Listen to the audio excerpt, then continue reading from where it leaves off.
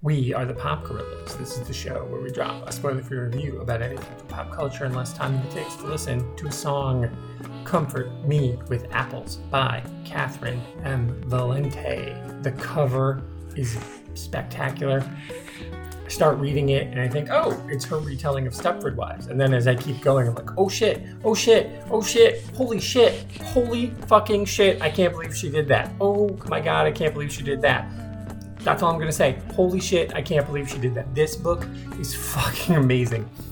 Listen, it's short, it's a quick read. You think it's one thing, but it's really 20 things. It is so good. Everything Catherine Valente does is good. This, man, she cranks it up to 11 for this one. She's had a really busy year, and now Comfort Me with Apples is coming out.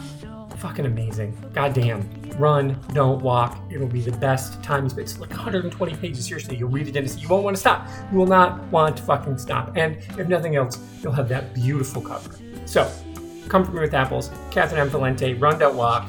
And don't forget to subscribe because you never know when Pop Gorillas will strike next.